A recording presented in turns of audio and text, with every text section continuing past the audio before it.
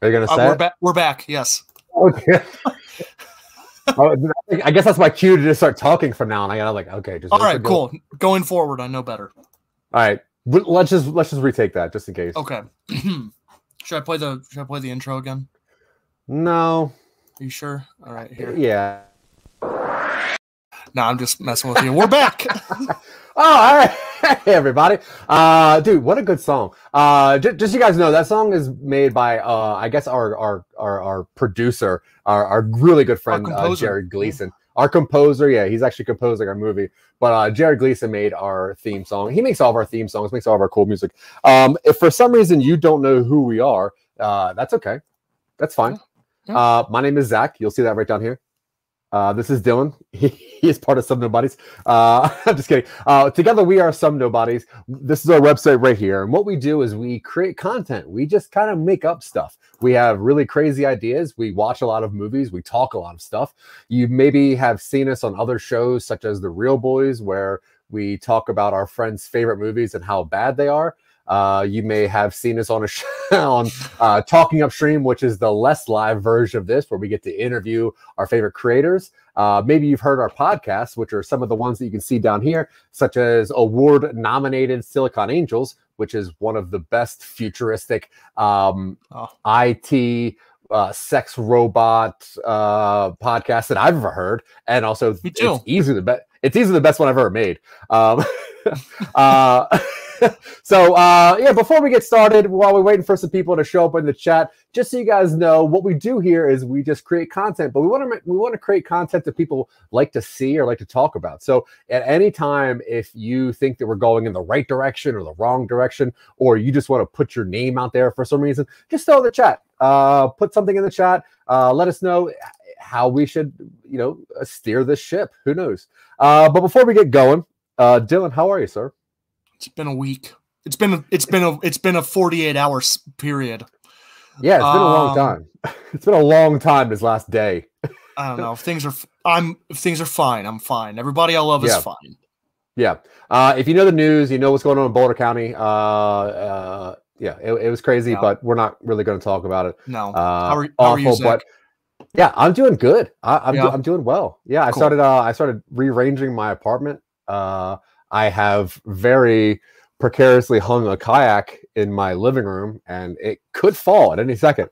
But I wanted to make up room, and I was looking at the ceiling, and I was like, I just don't put enough stuff up there. Like, it's a whole floor. It's a floor just upside down. People don't use the ceiling as much. And if you know me, and obviously you do, I have a bunch of hooks in my ceiling, and I hang a bunch of weird stuff, and I hang green screens and whatever. But yeah, this kayak is getting a little precarious. All right. But other than that, I'm awesome. Okay. So before we get into our content creating part, there's a segment that I forced on Dylan, and this is where I sent him a bunch of text messages on what I think is media news. Most of it's just random gossip that he does not care about, nor should he really. But because we have a live show and he can't really duck out of it, I mean, I guess he can, but I'll just keep talking. But yeah, so what I do here is we talk about some pop culture news. So some stuff that interests me, obviously DC. In the DC news, as you may know from the Real Boys or whatever, but Justice League came out, the Snyder cut of the Justice League, and Dylan liked it. Didn't love it. He liked it. He liked it. He liked it. But there has been recent talks of a sequel. And possibly 2 sequels. There's obviously rumors going around of a Justice League Part 2, possibly Justice League Part 3. I know that they are spinning off a Green Lantern universe on HBO Max, which apparently is set in the same universe. There's a chance of a Martian Manhunter series coming out, which is set in the same universe. But do you think that the Snyder Cut revitalized the DCEU? I think so. I think it's a unified vision. That's the biggest thing that I liked about it, is that it feels like the movie that Zack Snyder wanted to make. And it's very clearly that. And from what I've seen, based on interviews, Patty Jenkins, James Wan, the people who are directing these like semi-standalone DC movies, are considering the Snyder Cut as the canon interpretation of events. Despite minor things like Mira's accent changing, that's all artifacts from a different iteration. But I'm interested to see what they do, and I really do hope they use Snyder's vision going forward, because it's better than the Whedon cut. Yeah, I agree. Now, would you like the sequel to start in the futuristic Nightmareverse, or did you think that kind of thing was stupid? I know a lot of people had problems with the Joker. I thought that Joker scene was actually kind of cool. But outside of the fact that he sounded like a seagull. He does sound like a seagull. No, I'm ambivalent about Leto's Joker. I never had much of an attachment to the Joker as a character, so whatever interpretation they put up, I'm like, whatever.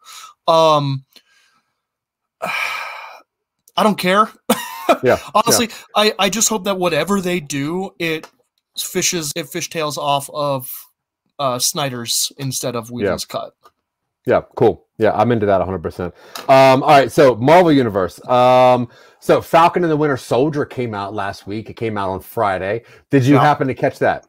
I did. What'd you think of that? It's fine. It's fine, yeah. First episode is fine. I had the same kind of like semi-lukewarm reaction to the first WandaVision episode, and they did a 2-parter for that. And ultimately, I think WandaVision had it wasn't a great finale. It was a good finale, but it really wasn't great. I think it fell short because they got hamstrung by the standard Marvel kind of like the final confrontation has to be people shooting energy balls at each other. Winter Soldier looks like it's going to be fun, but the pacing was weird, and it's very much, that's my main complaint. The pacing was weird. Yeah, I mean, I agree that the pacing was off. I like that they kind of extended the length a little bit. I know with WandaVision, they were trying to keep that 22-minute sitcom feel, whereas this it's a little bit extended, it's a little bit longer. I did think that the conversation of how some Avengers make money, I thought that was really incredible, and actually, I was like, oh, this is actually really cool. And the race relations, I think that, and you and I talked about this at length, but what Watchmen did was very, very cool for race relations and for having that conversation opened in a very intelligent way. And I think that this is another one. I mean, you think the way that they showed that story, it was they kind of talked Sam into giving that into giving the shield back, and lo and behold, they were actually just using it to give to another white dude. So the one thing that I did say though, I found it odd that this Captain America, he had a gun on his hip. Because Captain America, obviously the lore of Captain America is that he got to choose his weapon, and he chose a shield because he wanted to be a defender of the United States, whereas this one obviously just throws a gun on there. So I'm really curious to see how this is going to go. I'm interested in how it's going to go. But yeah, I will say the first episode was a little bit of not super, super exciting. Although the action sequences were very, very cool. Them gliding into helicopters. They were very good. It's interesting that he is killing a lot of people in this show. Yeah, there's a lot of death going on. Lot of death. But intentional, straight up death. Yeah. Yeah, even the first 30 seconds when they everyone jumps out of the plane and the pilot's dead, I'm like, well, what happens to that plane? Yep. That plane's gonna go down, and then helicopters are blowing up left and right. Mick Manhattan, what's up, sir? What up, Mick? Mick, did you happen to see Falcon Winter Soldier? And if so, what did you think? But okay, also in Marvel news, did you see that there is a recent fan-made website that can translate all of Groot's conversation throughout the 2 Guardians of the Galaxy movies, and James Gunn signed off on it? That is weird. Yeah. Translate is weird. Well, apparently James Gunn approved it, and the way that he wrote the story is that Groot has an actual script, but they changed all the words into just "I am Groot." So yes. there is an actual script for what he's saying. So I guess it could make sense. I don't know how they translate it. Then that's the thing. It's like because it would need to be a tonal language. It would need to be tonal. You know what I mean? Yeah.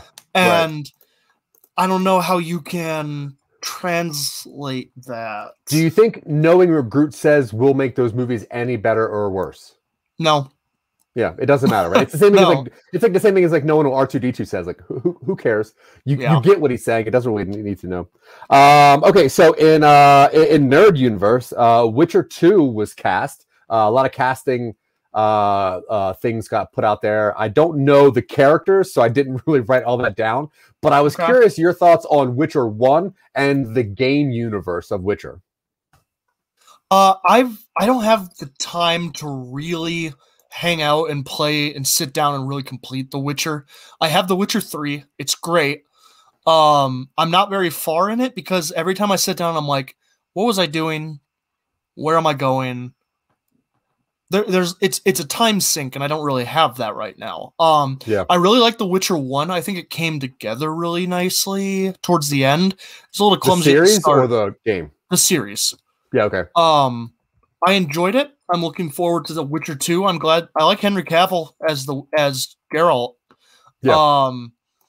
It's strange. I don't know. My main criticism of that first season is that there wasn't enough witchering. There wasn't enough like one-on-one monster fights. I agree. It felt like a lot of world building and not a lot of what they're doing in that world. Star Wars news. So April 2nd, it was just announced recently, April 2nd, Disney's going to drop a couple cool things in the Star Wars universe. They're going to drop those old 80s Ewok movies. The one is Caravan of Courage and then Battle for Endor. Have you ever seen these old? Because a lot of people think like the old in the 80s, like there's like the holiday episode and there's these other weird cartoons that you've seen I have on VHS. And then there's these two movies that are Ewok based. One is about like going to this spider lair and having to like fight the Spider Queen. And I forget what the other one's about, but there's one with Wilford Brimley, isn't there? Ewok? Yeah. That's the only one I know anything about. I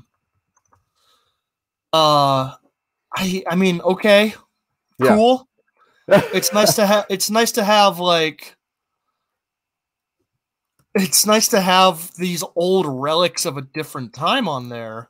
Sure, but is there any thought like that because they're putting a lot more of Lucas's stuff back out there that there's connecting a tie to Lucas and he's obviously on the set of The Mandalorian. So there is a lot of thought that he's going to come back into his own universe soon. How do you feel about Lucas hopping back in? I think so long as he has a team who's willing to tell him no, I'm willing to watch it. Yeah, he can't write the script. He can just storyboard. He can write the script. I just don't think like yeah, that's okay. I know. The one thing I forgot about in the Marvel Universe is Black Widow got a release date. It is July 9th. It is going to be coming to theaters and to streaming, but it's going to be in that early access thing where you still have to pay $29.99 to watch a movie on a service that you already paid for. Do you think that this structure will ever work? I'm not interested in it, and I hope it doesn't. Jason Taylor, how are you, sir? Oh, Jason. I hope it doesn't work. Is there any movie that you would pay $30 on a streaming service that you already pay for? Is there any movie you can think of? Like, would Dune be the one? I want Dune to be in theaters. I don't want to watch it at home. I think the home experience is fine, but a movie like Dune, I have a soft space in my heart for Dune, and I want to go see that in a theater on a huge screen with a great sound system. I don't want to watch that at home with the TV speakers on my couch. I mean, this is actually a really good point, though. Like, for families, it is like $15-$20 a ticket. So if you bring a family of 4 to the movies, you're looking at $80, whereas $30, everyone can just sit around.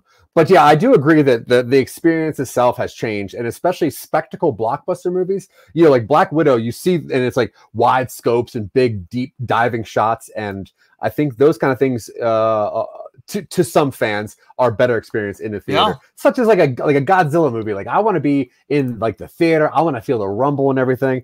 But yeah. So I'm excited about that. But I don't think that I'm going to ever pay $30 to watch a movie at home. If I can. Yeah, if I don't have to, I don't know, because I really want to see Raya and the Last Dragon, but I do not want to spend that much money. Like I just don't. Okay, enough nerd news. Dylan, thank you so much for appeasing me with stupid chat. But in this part of the show, what we normally have in Talking Upstream is we would have a guest on here, and oh my god. That's a deep cut for the Some Nobody's expanded universe. Oh god! Honestly, like I think people are just trying to make me angry with this iCarly. I hate iCarly. I would not see it in the theater. I won't see it for free on Netflix or anywhere, and it is off the top 10, so I'm okay with that. Anyway, so in this part of the show, what normally happens is because Dylan and I send a lot of messages back and forth and back and forth and back and forth and back and forth. What we do is we choose one of these messages, Dylan reads it aloud, and then we kind of go through here. Now, we did recently alter this because we like building universes, and sometimes we wanted to throw out there that we might do reboots, we might revisit some of our old stories, or kind of go over some new stuff, depending on what we feel like doing. So I hope that's cool with everybody, because that's what we want to do. So it's our show. It's our show, and that's what we're going to do. So, Dylan. Mr. Dylan, Mr. Terry. Yes. So what are we going to do? What do you want to work on? So funny story. We had briefly discussed what we're going to do this time. And that was a continuation of this kind of like sci-fi franchise we're kind of building called Pillar of Salt, which is about this mysterious figure who goes around and liberates these work sites for an amoral megacorporation in the far future. And we were discussing doing kind of like a John Wick style story from the point of view of the bad guys. Now, interestingly, I went back and looked at our text conversations, and there is one that we can kind of retrofit to fit this. Oh, cool. Dead serious. Right.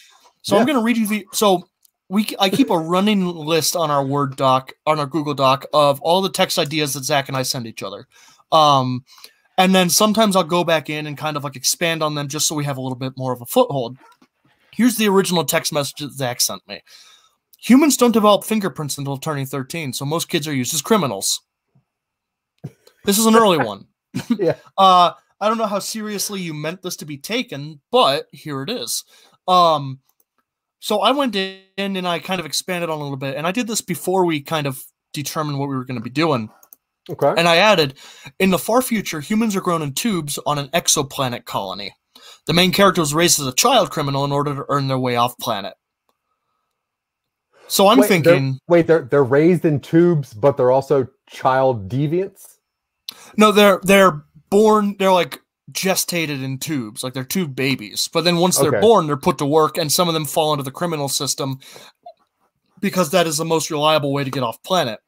Hey, here's a quick question for you. Where do tube babies, where are their belly buttons? Now, granted, the belly, I know, but like, how do they get the nutrients into the babies?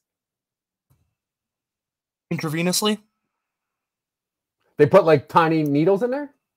Yeah, probably. I don't know. It's sci-fi. We can do whatever we want. True. All right, so we're going to do another version of Pillar of Salt, right? Yeah, I think this is a prequel. Oh, I love it. I love it. Yeah. Okay. Pillar of Salt prequel.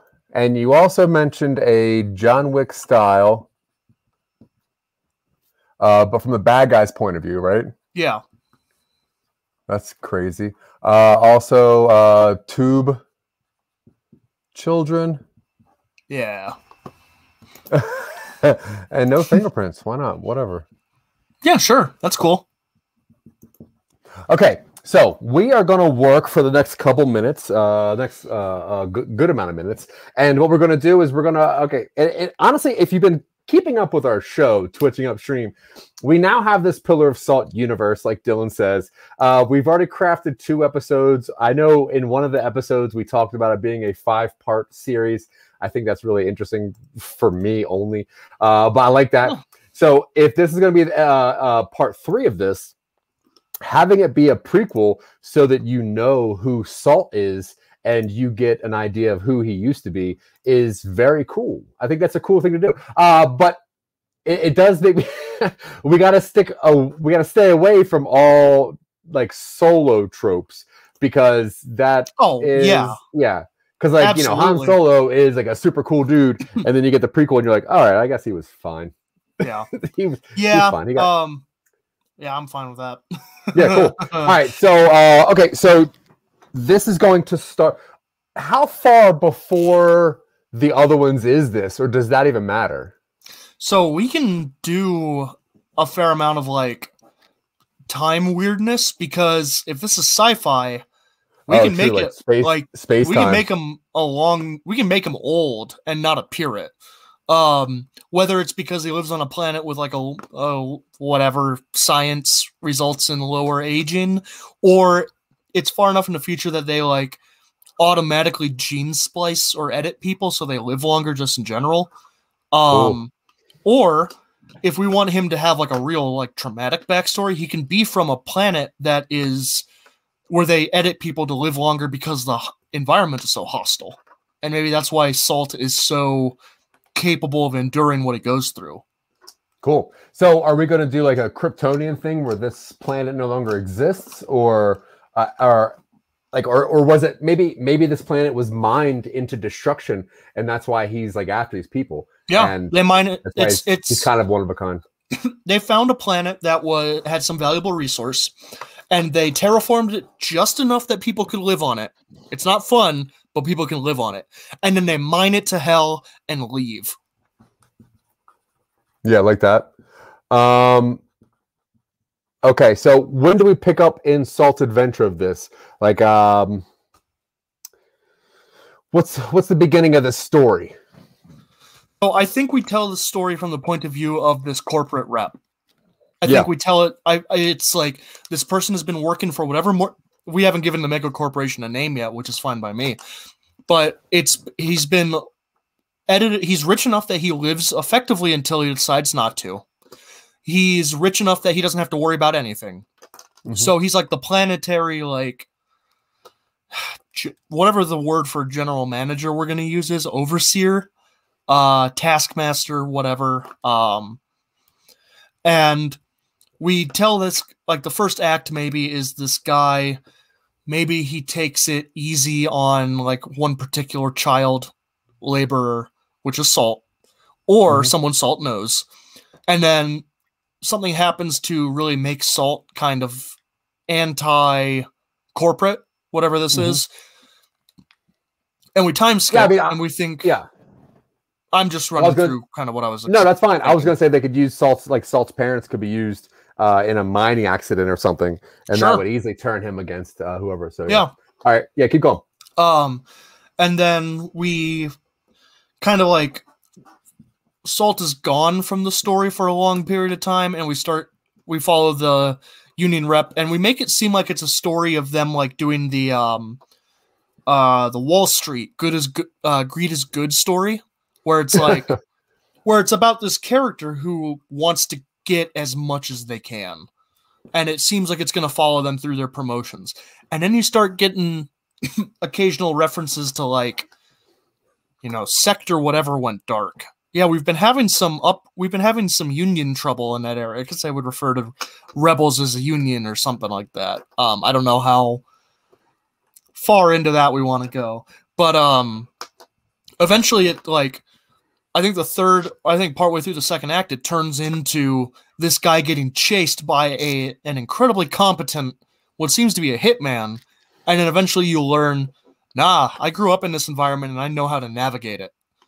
Maybe Salt was like a child laborer who got picked up for like the management track by this guy. Like maybe his parents died and this guy kind of semi-adopted him as his like trainee. And then if he used children as like criminals, maybe Salt's one of them, like one of those child criminals, Yeah. and something happens with Yeah. the rest of his crew. Yeah. Sounds good to me. They're like, what kind of criminals would they be running? Well, I mean, so if it's early on in this corporation's thing, right? Like, say they started at Salt's planet, Sure. and before they went interplanetary, so they could be sabotaging other energy companies. They could be doing like straight up assassin work of political people. They could be doing just basic money laundering to get more money going on. There's a lot of things. I like the idea that he's being used to sabotage or assassinate because that builds up his skill set for when he's an adult. You know what I mean? It's Hey, also, go for it. What do you think of this idea? Like a reverse robbery, right? So to launder money, you would go into a 7-Eleven and say, "Give me all your money in exchange for this money." And you're not really like stealing money, you're just exchanging money. Can you do that? I think I know what you mean. So say you have like counterfeit money, like you make counterfeit money, right? You make like say $200 in tens. Okay. And you go into like a 7-Eleven, you're like, "Give me all your money," and they give you $200 or whatever, and you just like say, "Here," and I take this back. Is that a competent form of laundering money? I don't know if I don't know if I would even call that laundering money. I think that's just fraud. I think it's just stealing, no matter what you give them in return. I like the idea that maybe the inciting a heist or whatever, Salt like really turns Salt against these people is like some sort of maybe like he is planting some sort of evidence.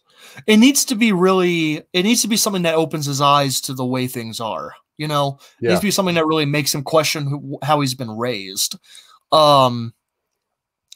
If maybe there's like a fledgling attempt at rebelling on this planet and he is sent in to like disrupt it. Okay. I mean, we could definitely go down this avenue and just see how this works. Yeah. No, I like it. So we're going to start up with Salt being a young child, ish, who is hired by some mega corporation person to be part of like a child assassination league. Or Salt is like his protege. He's like his ward. Yeah. Like Batman and Robin kind of, but like corporate. Yeah. Now, do we want to do a thing where like he actually like his name means something to somebody or no? We could. Like if like all of the kids of like this one group are just spices, and Salt's the only one that comes out of it. Like Scary Spice. No, not like that. Like Spice. oregano, like oregano and pepper and stuff. No, I think so you have Salt, you have pepper. I already don't like it. What's another spice that you could turn into a name? If you say paprika, I'm gonna slap this camera. No, I wasn't gonna say paprika. I was gonna say like that's a Blue's Clues joke. Turmeric.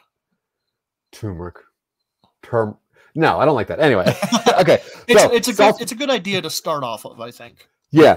So Salt's part of a child gang that's doing some stupid stuff. Yeah. What's the mega corporation called? Ultra Corp. We don't have a name for it yet.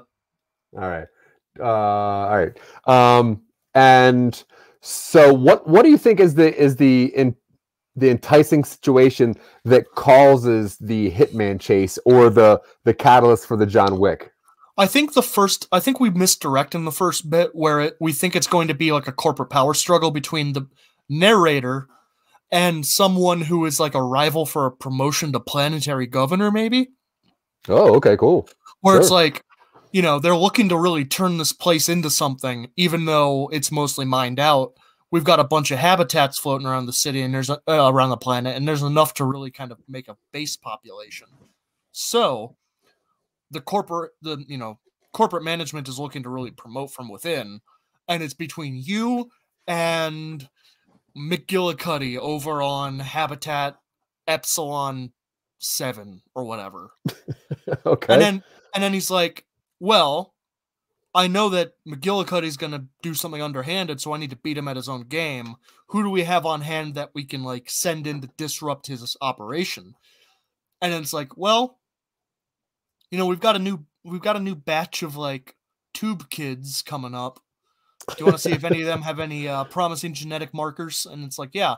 So then like the opening montage is him like choosing which batch of like, I mean, hell, we go real amoral and kind of like far sci-fi where he's like inspecting embryos and like determining which ones have like, you know, genetic markers for like, not this one.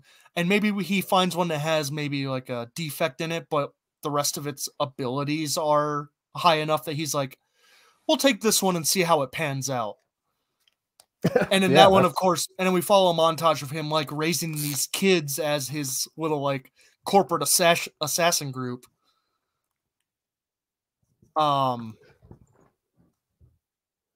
Yeah, so is this John Wick thing? This is going to be all kids being like the John Wicks, right? Like, I say we do a wide time span where it's like we follow this guy raising these kids and we think it's going to be that, and then the final and then maybe the kid dies partway through, unbeknownst to us, and the rep is actually taken in, and then the third act, it's like he becomes a planetary governor and there's like an assassination attempt, and it turns out it's that kid he raised who's taken on the name Salt and is determined to completely disrupt this corporation from the ground up. Cool. Okay, so how does this let's see. So it starts out with like a little bit of political intrigue, right? About politicians being against this ultra corporation for terraforming, and they're looking for more consistent ways of energy. And this other company's like, nah, we got to mine the core. That's the best way to do it. This has got to go. And they're terraforming to what? To enhance humans somehow? Was that like the idea? Is that why they started terraforming it, or is this planet already like dying? They terraformed it specifically so that like people can live on it, but it's real shitty. They did that on purpose. They terraformed it just enough where it's like the resources spent versus the price of personal labor just balances out enough where it's like, oh, okay, cool. Well, but lifespan of these laborers is only going to be 15 years, and it's like perfect. Yeah, that is just the point where we break even. So pretty much if we put like a tiny colony on the moon to like mine something and like it was just habitable. Yeah. Yeah. All right, cool. I'm into that. It's awful to be outside and it kills people real quick, but it's like we have enough labor. We you know, this throughput is not unsustainable. Yeah. And then we have like kind of a scene of this politician being taken out by children, right?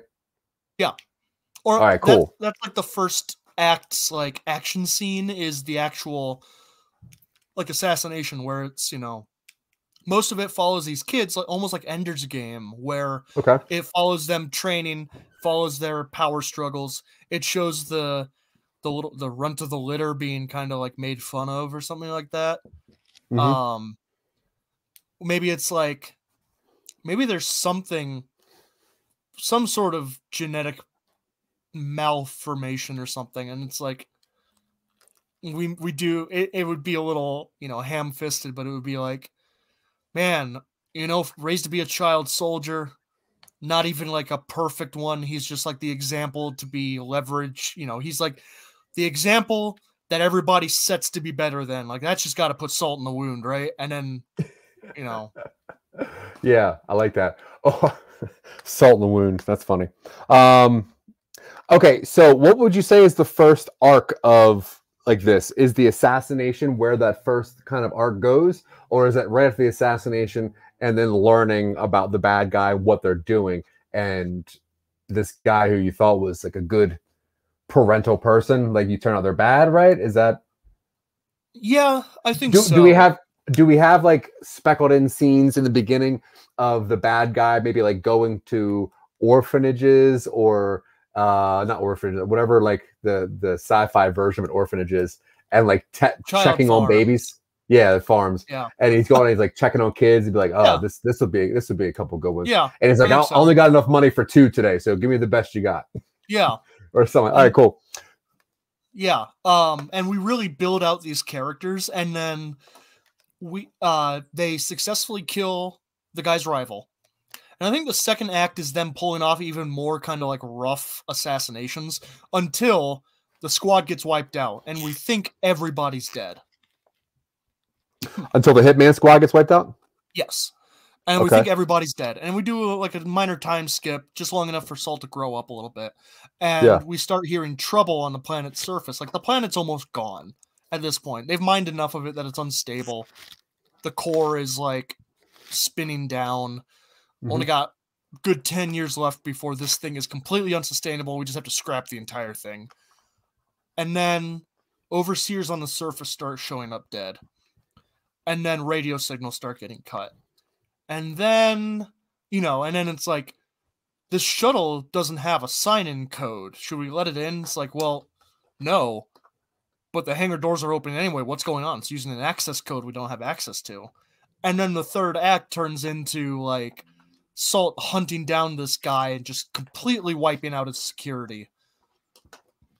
And then we realize it's the character we saw in the first 2 installments. Yeah, I love that. In the second act, who are some of the people that we're going to see get assassinated or taken out? Gotta make them ambiguously amoral, so that way we're not really yet questioning who's the good guy. So we're going to just see, for the whole second act, it's going to be just like assassination after assassination. Just trying to what are we... Like, what are we doing in this? What are we teaching the audience in the second act? Unless we want to do 2 acts, where it's like it kind of splits in half, and the first act ends with them like. It's like well, I like the beginning being like political intrigue, learning about the planet, going all through that, and then that being like up until the assassination of that. Because I think the reveal of that political person being assassinated by children is a really cool like arc. I think that sounds really nice. I do like the idea of it being like, and then it turns out that they're not just like wild children. It is a team of assassins, and I like that like in through here. So you don't really know like what's going on. But I think there should be a linkage at some point as to who they are, or at least maybe sending in different teams of children to to assassinate people, and those teams do not succeed.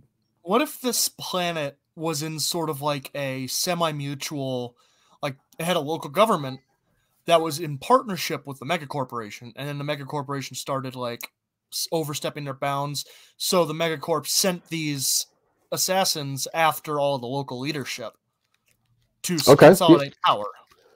Yeah, I like that. That's cool. And what if now? Okay, so is Megacorp, let's talk about them for a second. Now, they have a base on this planet, right? And they probably have a headquarters that is off planet. Yeah. Right?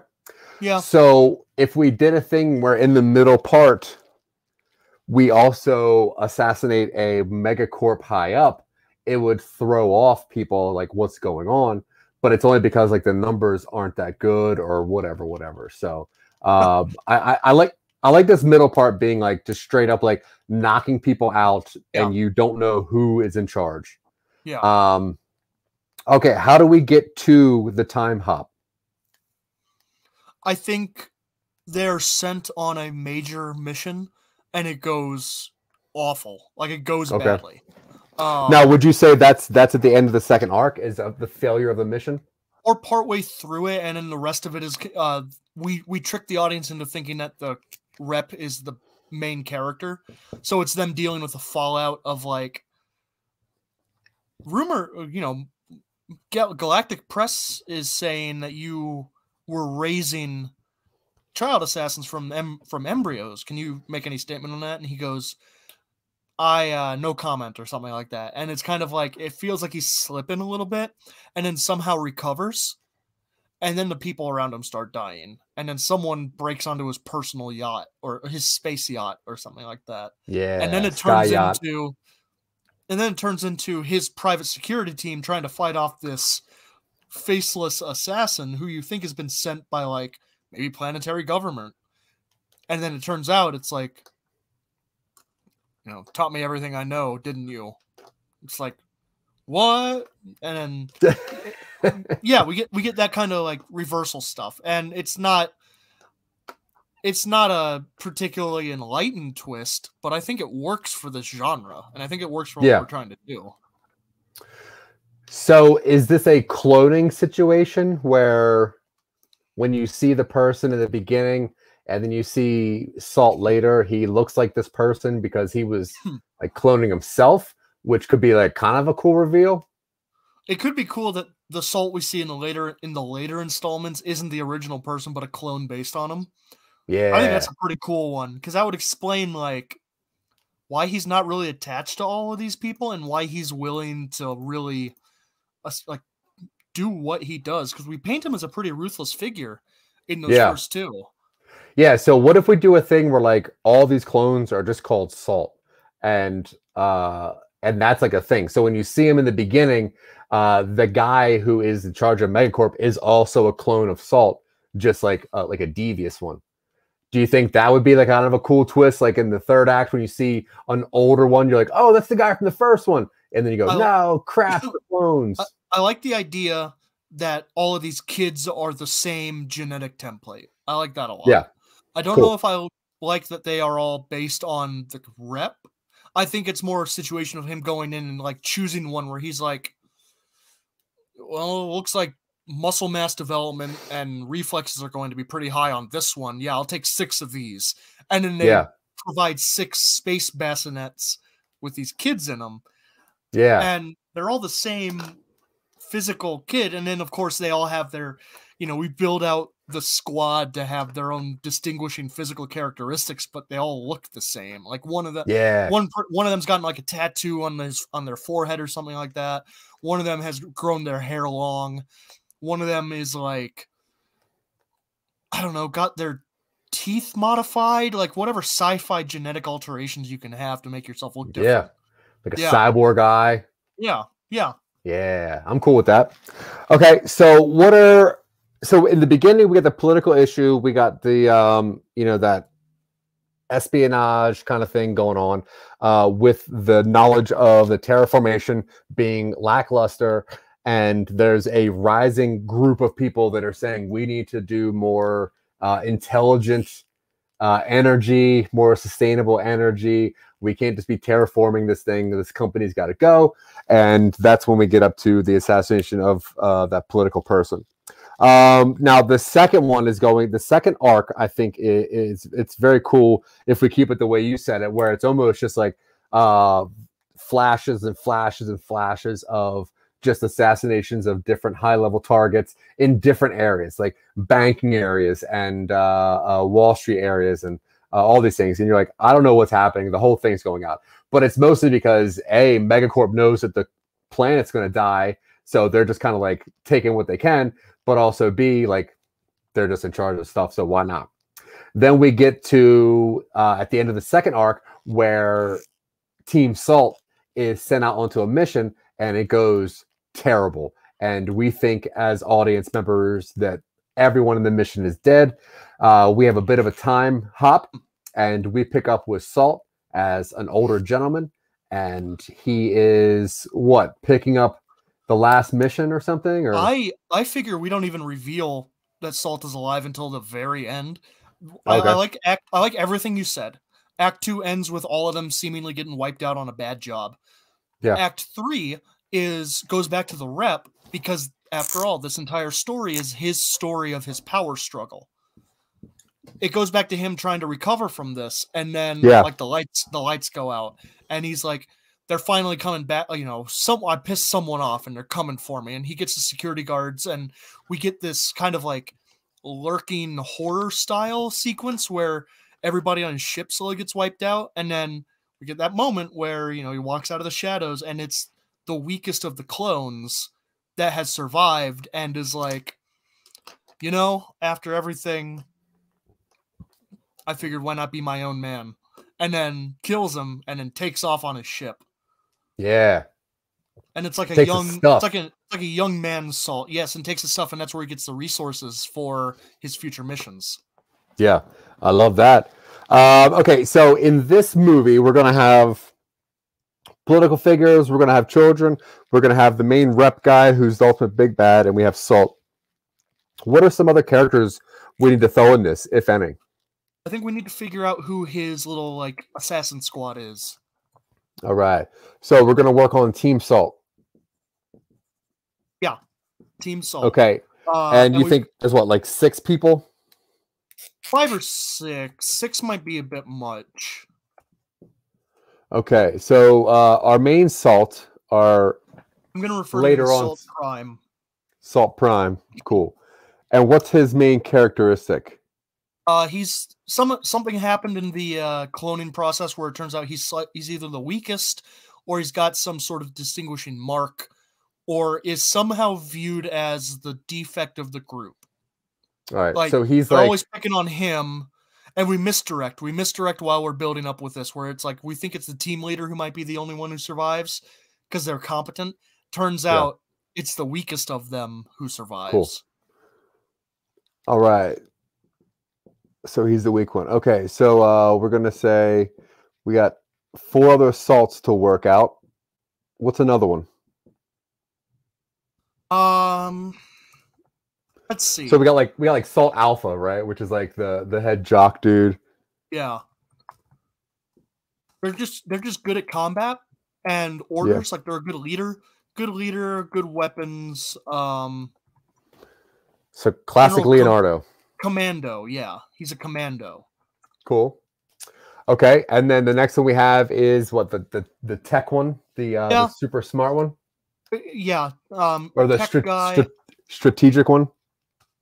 Yeah, the egghead. And I figure this is probably the one with the most extensive like cybernetic enhancements. Yeah. Cool. Okay. What's another one? Let's see. So we've got tech, we've got weapons and commando. I don't think we need to focus on like a ranged guy. And we haven't built this setting out to have like psychic powers. You know what I mean? There's no like psychic stuff, and I'm okay with keeping that out of this. Like, yeah, we could do like we could do like a stealth, an infiltrator, like a stealth slash knife person. What if this? Do we want Salt Prime? What do we want his specialty to be? Do we want him to be intuitive? So that way he's very good. It turns out that's why he's very good at recruiting people to his missions, despite the fact that he's kind of a bad person. Intuitive? What if he's just short? Well, right, but I'm thinking in the scheme of the team, yeah, what role does he fulfill? Short doesn't really. Right. I mean, like, if he's short, but also, like, does he have to be weak? Can he be, like, really strong? But I guess it makes more sense story-wise if he's a weak. He can be. He could be strong. He could just be average, and that's what sets him apart as the defect. Like, yeah, I specifically chose this embryo because of its high genetic marks, and somehow you came out perfectly average. And then he's intuitive, and that's how he manages to get in and out of trouble so easily, is that he can talk his way into it because he reads people. Okay. Yeah, I'm cool with that. I got nothing to rely on except my ability to get people to do stuff for me. Yeah. And we find out that maybe he like manipulated the team into taking all the bullets for him. Yeah. What's another person of the group if we have like 1 to 2 more people? I figured we have a brute. Well, no, I don't know. This is like do we? Because this is like a high sci-fi setting. Is it necessary to have someone who's physically strong, or is it good enough for everybody here to be physically competent? I think they're all pretty physically competent, especially with cybernetic attachments if needed. So, yeah, I don't really know what other kind of characters you would need in this setting. I guess they all can be kind of the same, except for Salt. Yeah. Let's see. What if the tech guy was just like the infiltrator tech, and we have someone who's like a mechanic? Okay. So the builder and the tech person. I'm cool with that. Yeah. And the builder. It's like we need access to this. We need this door unlocked, and it's like the tech guy steps forward, and it's like, well, how are we going to stop them from taking off in their fighter craft? And then the mechanic guy steps forward and he rigs up like a bomb or something like that. Yeah, that's cool. Okay, so we have these people. They take out the first political guy. Then they take out a bunch of people in the middle. What is the mission that they fail at? I mean, do we want him to shoot too high? Do we want the corporate rep to shoot too high? Planetary governor tries to wipe out the one guy who's still in charge of things, and just maybe he called in help from a nearby, like another colony nearby, like their planetary alliance or something. Did the bad guy have a hand in Team Salt failing? I considered it. Do you think that's too played out? It is pretty played out, but it does give Salt a reason to go right back. It does. Well, although him giving orders is enough. So right, and I figured there would be a time skip between the failure of the mission and Salt getting a little older. Right. So yeah, so it doesn't make sense that it's the bad guy's fault. Like again, it's just that he sent them out to die, knowing they probably wouldn't make it. Yeah. I think it's enough for this to be a disposable final mission. This is your suicide mission. Now, do a couple of the Salts make it out? So I like the idea that a few of them make it out, and then they go back to the guy and serve as like personal guard, and then it's Salt Prime assassinating the members of his old squad. Yeah. Something like that. Yeah. Yeah, I like that. So you got like Salt Prime versus Salt Alpha and Salt Omega, who is like the strategy guy, and Salt. What are some other cool letters that don't mean something bad? Alpha, Beta, Zeta, Omega. Yeah, but Beta is always bad. Epsilon, Iota. That's too long. Sigma. Salt Sigma. Sigma Salt. Sigma Salt, yeah, whatever. Okay, cool. So, what is the push after the time jump for Salt to go and exact his revenge? Does he fall in love with the easy life and then it's taken from him? No. Doesn't find a woman. No. No. I think there's got to be a push once the rep discovers that the planet is like going to go away, that the planet is done. There needs to be some kind of push for Salt to want to stop all of it. Maybe Salt watches a group of kids assassinate somebody, or maybe Salt sees one of his partners doing something, one of his squad people. But if there is a time jump, obviously Salt needs a reason to hop back into battle. Back into it? Yeah, what do you think? Yeah, no, I'd agree. I'm not attached to the idea of a time jump. It would be kind of interesting if like Kid Salt Prime goes back and does all of it, like even just like half a year later after they've healed up. Yeah, I like that. And I think maybe it might be a cooler story if, say, the team breaks up, like one of the Salts die, two of the Salts, like Salt Prime, he's got a buddy, and then Salt Alpha goes back to the rep. So then like the two Salts got to go in there and fight the other two Salts, blah, blah, blah, and only one Salt prevails. I mean, I wonder if it's enough that Salt Prime gets left behind. Like, things go badly. He gets hurt, and the rest of them abandon him. And he's like, "I thought we were a team. We're all the same person." And it's like, we're all the same person. And it's like, well, if we're the same, calls him whatever slur there is for his genetic defect. Yeah, he's like, if we're all the same, then why are you down there? Yeah. So Salt is purely motivated by spite and revenge, and he's not a nice guy. Despite the fact, I like that. Yeah, cool. And maybe the rep takes the other Salts like off world, so Salt has to break into the place and find a way to the main base. All right, that's a pretty good catalyst. I like that. All right, do you want to run through this real fast and see like how this is plotting out? So we start with a corporate rep who has ambitions of a higher station. He is working for this mega corporation around a planet that is still self-governed, but is into like a mining contract with this mega corporation. The planet is kind of hostile, but partially terraformed.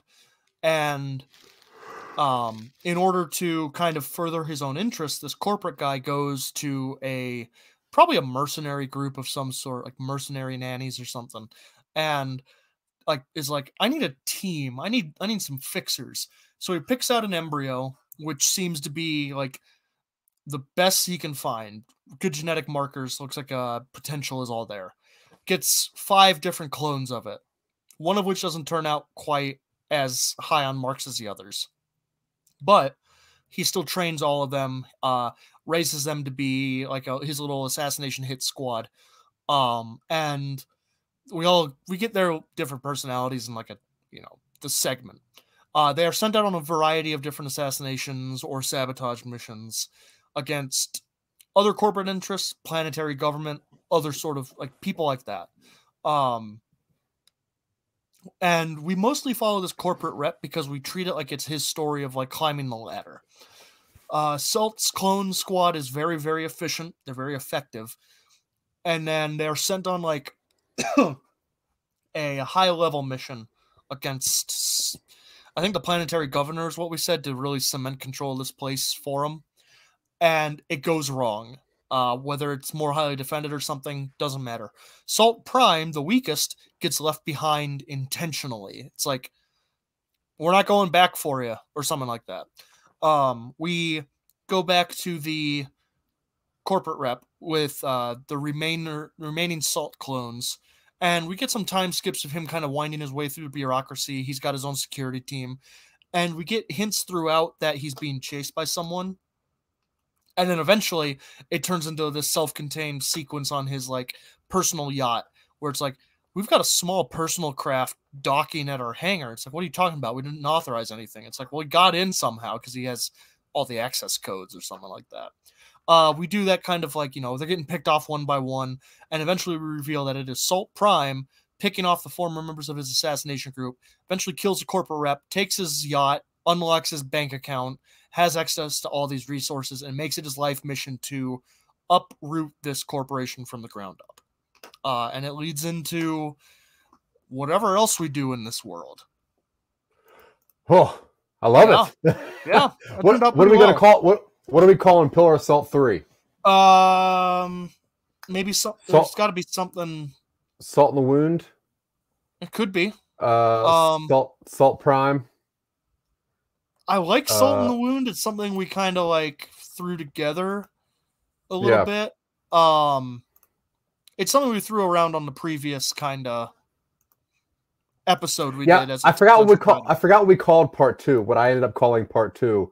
I don't remember. I think it was Back in the Saddle, or that's what you called it. Yeah. Project Takeoff.